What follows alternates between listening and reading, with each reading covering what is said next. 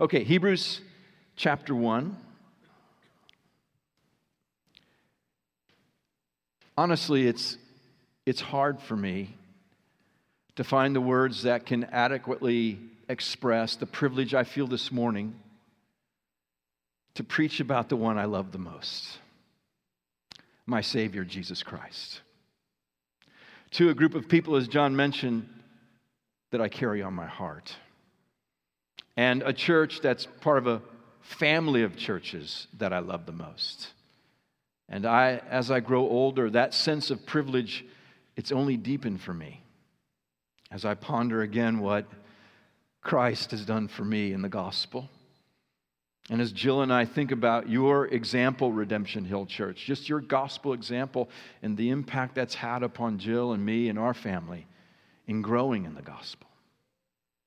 You see, it's a beautiful thing when a family of churches stays centered on Christ and helps each other grow in Christ.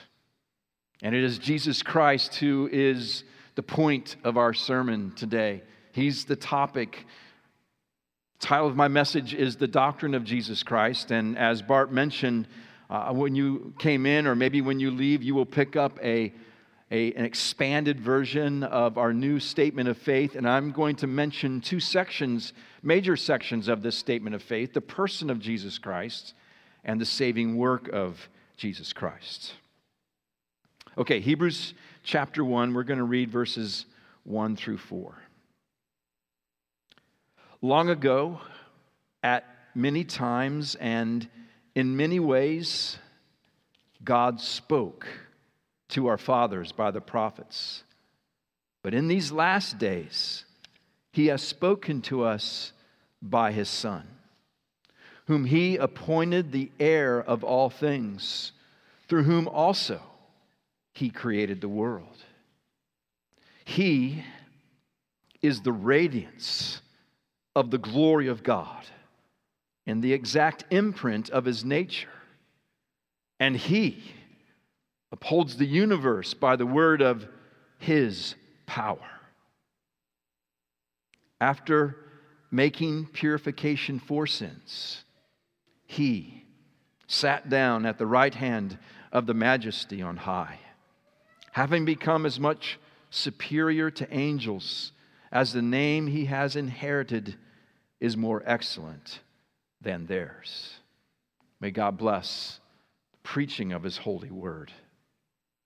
If you study the first 1,000 years of church history, you'll find theologians and church leaders working out the orthodox theology that we find in our statement of faith today. And one of those historic events was the Council of Nicaea that was convened on May 20th, 325 AD. And the main agenda item for this council meeting was to debate the divinity of Jesus Christ. See, there was a man by the name of Arius who was spreading this false teaching at that time, that Jesus Christ was not co-eternal with God the Father, and therefore Jesus was not fully God. Now, at this meeting, Alexander was assigned to be the principal spokesperson who argued for the full deity of Jesus Christ, and a man by the name of Eusebius argued the Arian view. At the beginning of this council, it seemed that many leaders there were not well informed on this issue. However, their neutrality quickly evaporated when they heard Arius' views explained more fully by Eusebius.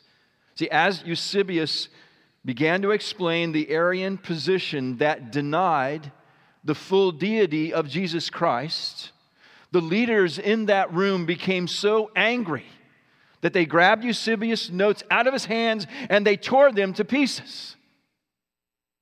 Now, that may seem like an extreme reaction until you consider that there were men sitting in that room who were still bearing the scars of persecution because of their devotion to Jesus Christ. The 5th century historian Theodoret writes, Paul, who was there from Neo-Caesarea, had been deprived the use of both of his hands because he was persecuted with a red-hot iron.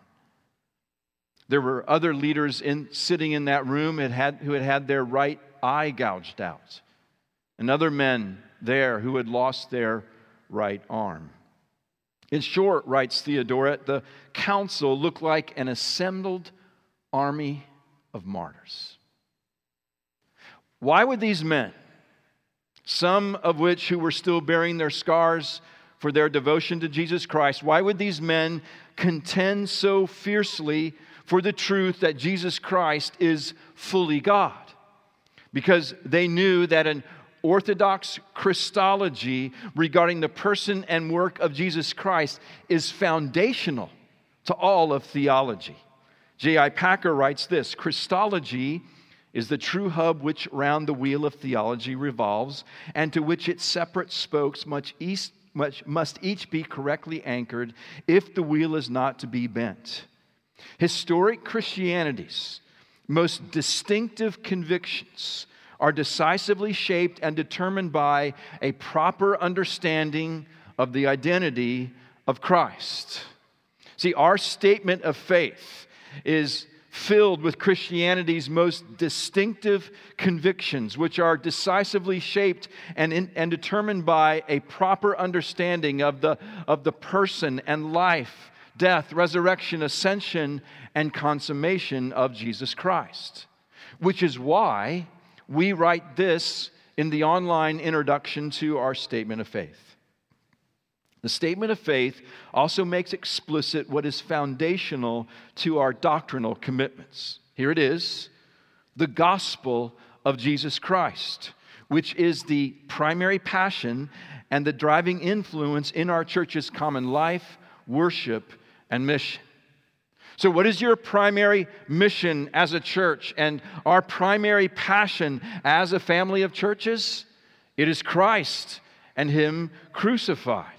What is the driving influence for our common life together as a family of churches? It's living for the glory of Jesus Christ. What motivates our outreach to the lost? It's telling people about the good news of Jesus Christ. You see, Christology is foundational to your doctrinal commitments as a church, and because theology determines how we live, it's foundational in how we do our common life together. Now, our text is one of many in Scripture that gives us as Packer says, a proper understanding of the identity of Jesus Christ and His work in the gospel. The author of Hebrews begins this letter by telling us that God's progressive revelation is fulfilled in the person of Jesus Christ. Look again at verses 1 and the first half of verse 2. Long ago, at many times and in many ways, God spoke to our fathers by the prophets. But in these last days, He has spoken to us by His Son. The point of that verse and a half is that in these last days, no more revelation is needed to supplement what God the Father has revealed to us in His Son, because Jesus Christ has fulfilled all the Old Testament prophecies that pointed to Him, and all the promises of God find their yes and amen in Him. And what God has said to us in His Son does not contradict or replace what He spoke to us in the Old Testament. Rather, it completes God's progressive revelation. See, Christology is foundational for us to understand this progressive redemptive story in our Bibles, and it's also foundational to the primary passion and the driving influence in this church and in all of the churches in Sovereign Grace. So, 3 reasons why Christology is foundational. Number 1, Christology is foundational to knowing the person of Jesus Christ. To knowing the person of Jesus Christ. So in the one person of Jesus Christ, we see 2 distinct natures, one human and one divine, which are inseparably joined together. Now, based on Scripture, the Council of Nicaea decisively concluded that Jesus Christ is fully God. And our text is one of many in Scripture that reveal the full deity of Jesus Christ. Look again at verse 2. So God's spoken to us through His Son, second half of verse 2, whom He appointed the heir of all things, through whom also He created the world. Because Jesus is the one through whom God the Father created the world, we know that Jesus existed before creation, and therefore He is the pre-existent Son of God. As the statement of faith says, He is the eternal Son. So, sorry, Arius, based on Hebrews 1, for example, you were wrong. And the verse, this text, verse 3, goes on to give us further examples, further truth that Jesus Christ is fully God. Look again at verse 3. He, meaning Christ, is the radiance of the glory of God in the exact imprint of His nature. And He, Jesus, upholds the universe by the word of His power. So in Jesus Christ, we see the exact imprint of the divine nature of God, and we know that He is the Almighty God because He upholds the universe by the word of His power. See, Scripture consistently reveals the full deity of Jesus Christ, which is captured this way in our statement of faith. In the fullness of time, God the Father sent His eternal Son, the second person of the Trinity, into the world as Jesus Christ. And when God the Father sent His eternal Son into the world, we know that Christ, through the incarnation, took on a fully human nature. The Gospel of Luke tells us that He was conceived by the Holy Spirit. Mark's Gospel says that He was born of the Virgin Mary. And in this stunning act of humility, God became man. When Jesus took on a full human nature with all of its attributes and its complexities and frailties and temptations, and yet, as Hebrews 4:15 tells us, even though He was tempted in every way, Jesus was without sin. John's Gospel says that the Word, meaning Christ, became flesh, meaning that the divine, eternal Son of God added a full human nature and thus now and forevermore subsists in those two natures which are inseparably joined together in the one person of Jesus Christ. And that's an important theological truth that we capture in our statement of faith. This is how we write it. In this union, two whole, perfect, and distinct natures were inseparably joined together in the one person of the divine Son without confusion, mixture, or change. That foundational truth, it's so important because it helps you to avoid historical heresies. For example, that move from Jesus from having two natures to Jesus being two persons like Nestorianism, or from one person to Him just having one nature like Eutychianism. It also explains how Jesus on the one hand can uphold the universe by the word of His power, and on the other hand, hunger and thirst and be tempted and grow weary and die. Are you weary this morning? Maybe you could relate. You're one of those moms who could relate to that prophetic impression that was shared earlier. Are you weary? Jesus knows it. Remember, He experienced weariness. He was asleep in that boat, right? On that violent storm. And yet, He had the power to calm that storm. And He possesses the power today to meet you in your weariness and to strengthen you. Are you carrying a lingering sadness or grief, Jesus feels it.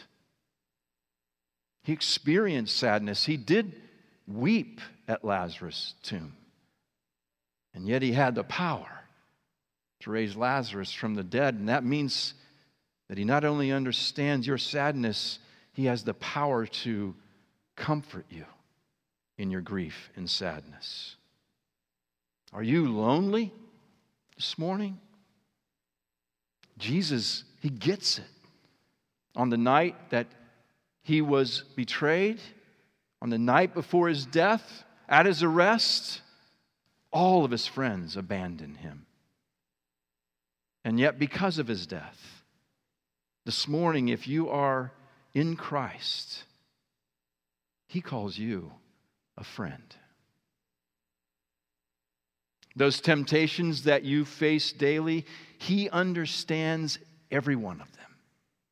Scripture tells us that he was tempted in every way, and yet he was without sin. And so when we do sin, this morning, if you are in Christ, because of his death for your many sins, he does not condemn you. Rather, as we sang earlier, he offers you mercy and forgiveness. See, this two-nature doctrine of the person of Jesus Christ is not simply an abstract reality. It affects how we know Jesus, how we relate to Jesus, and it affects how God brought about salvation for sinners like you and me. The Son of God, in obedience to his Father, acts in and through both of his natures, his divine and his human nature, and is the only one who could accomplish salvation for sinners. So let me ask you, how do you know Jesus? You know him as God the Son incarnate, fully God and fully man, and is the only one who is able to be your all-sufficient Savior. Which was why we write this in our statement of faith. As God's incarnate Son, our Lord Jesus Christ inaugurated the kingdom of God, fulfilling God's saving purposes in all of the Old Testament prophecies about the one to come. He is the seed of the woman. He is the seed of Abraham, the prophet like Moses, the priest in the order of Melchizedek, the son of David, the suffering servant, and God's appointed Messiah. See, there are sections in this statement of faith that just preach. So pick this up and read it and preach these truths to yourself to deepen your relationship with Jesus Christ. Now, we must theologically know the person of Jesus Christ rightly to understand theologically his work in the gospel rightly. John Stott says this: if the essence of the atonement is substitution, the theological inference is that it is impossible to hold to the historic doctrine of the cross without holding the historic doctrine of Jesus Christ as the one and only God-man and mediator. The person and work of Christ belong together. If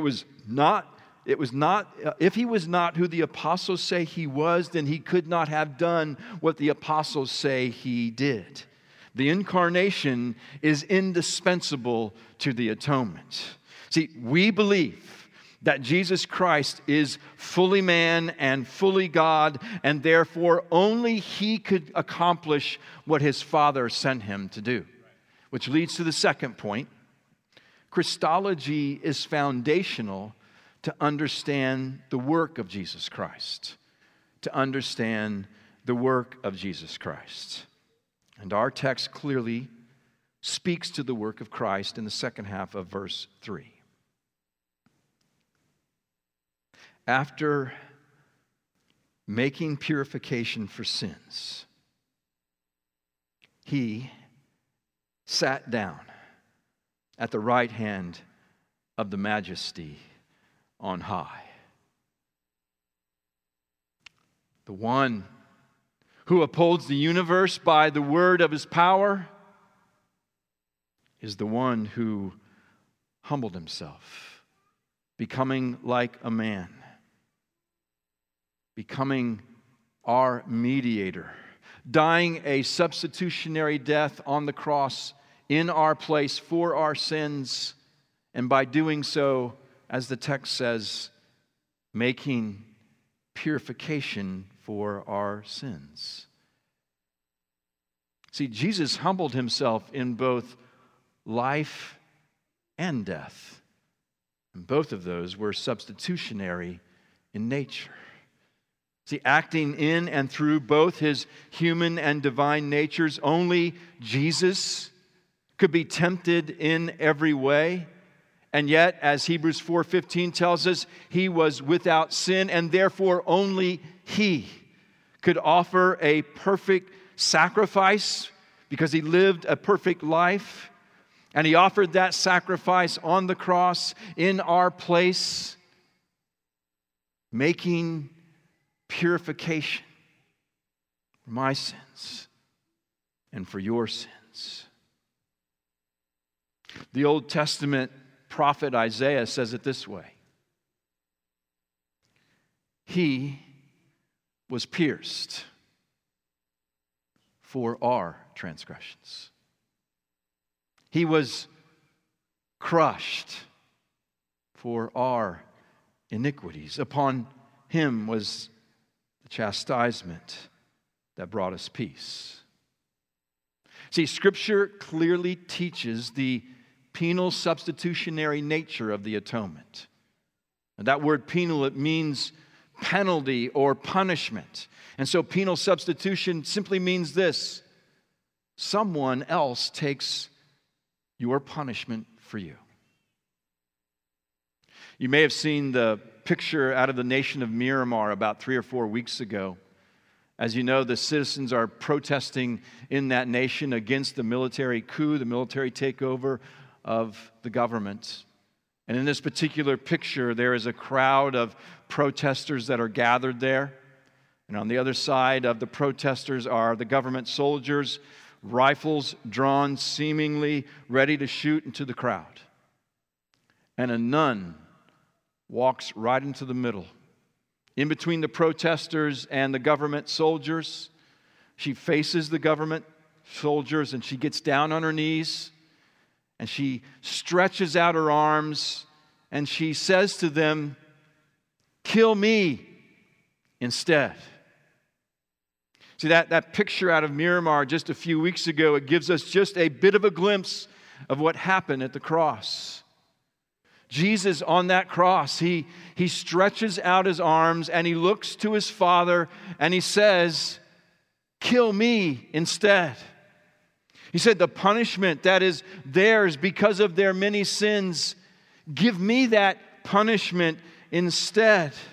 The righteous wrath that they deserve for their transgressions, poured out upon me. Pour it all out upon me instead.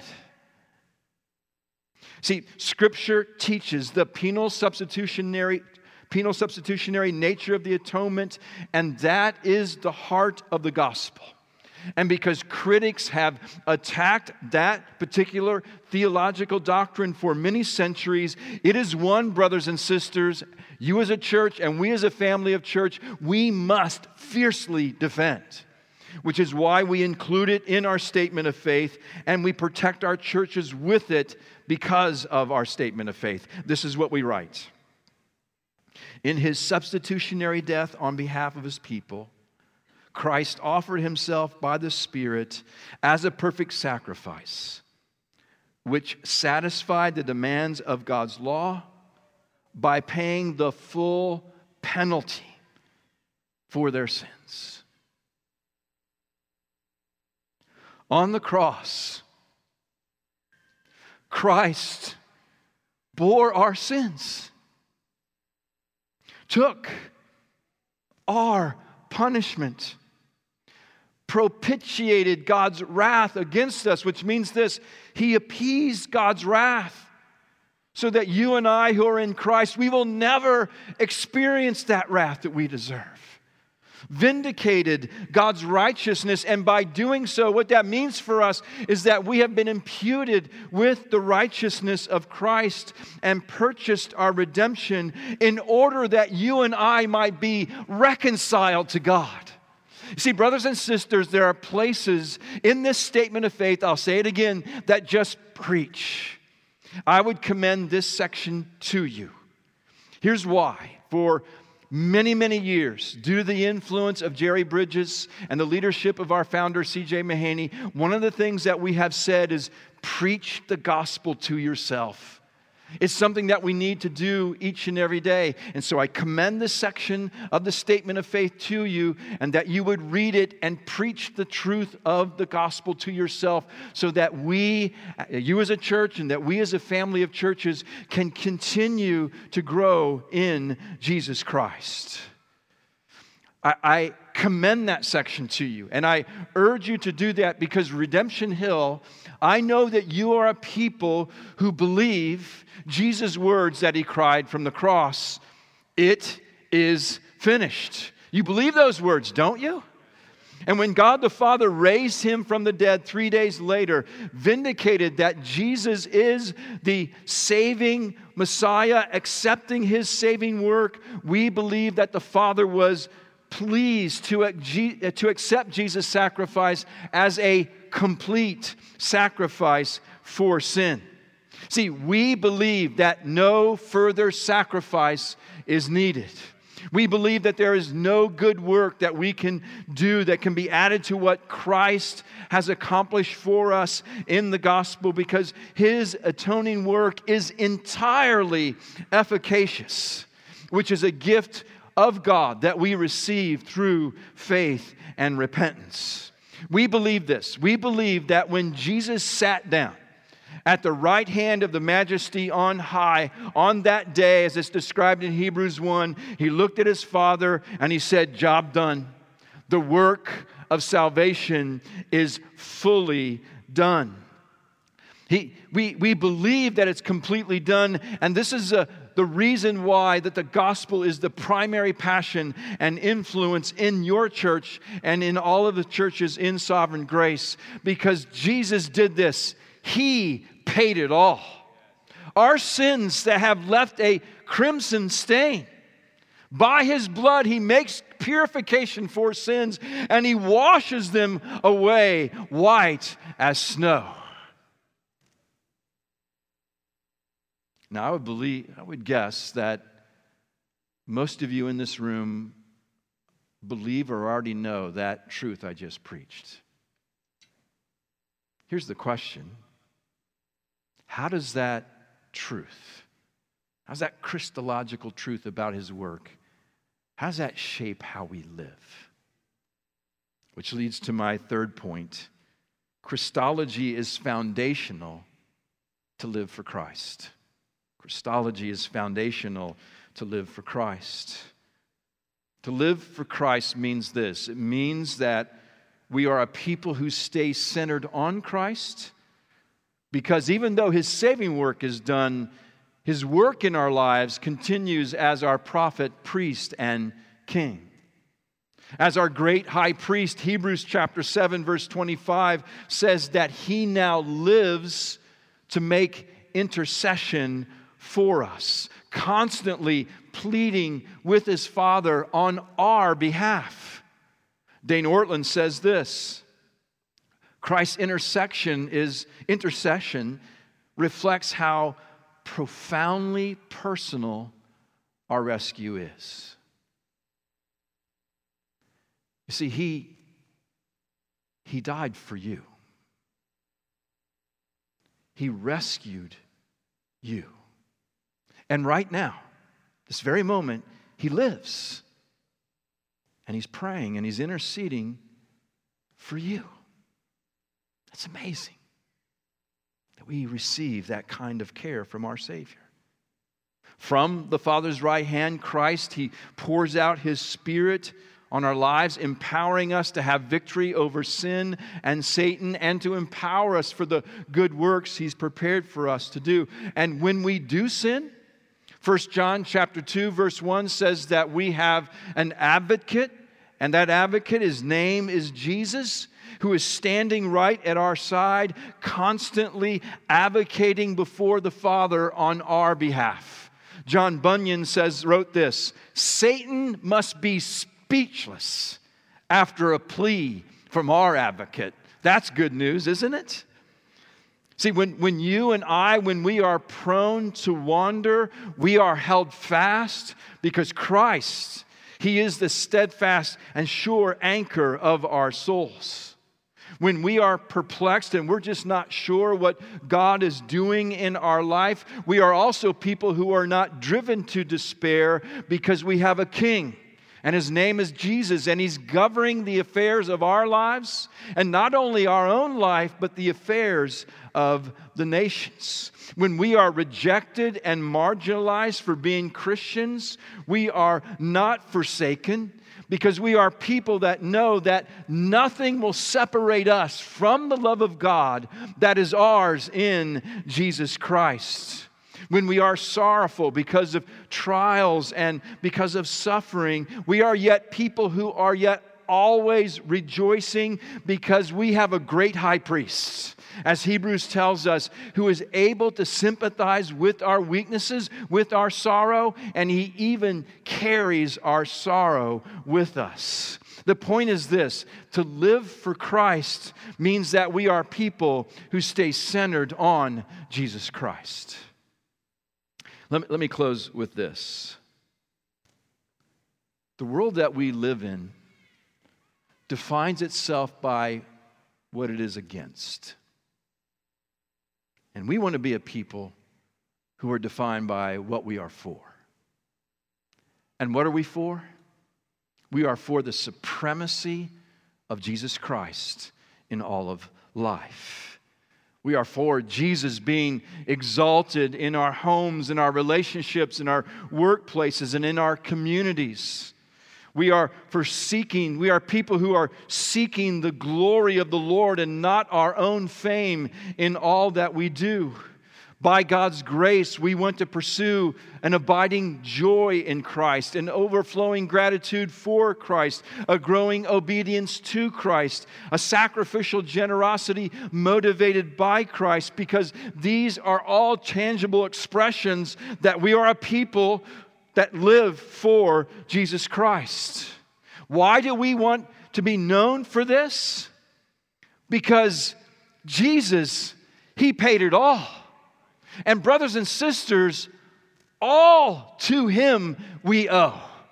Our sin that left a crimson stain, by His shed blood, He washed it all away, white as snow. Oh, praise the one who paid our debt. Amen? And praise the one who raised our lives up from the dead. Hallelujah. Praise Him. Let's sing to Him and give Christ glory.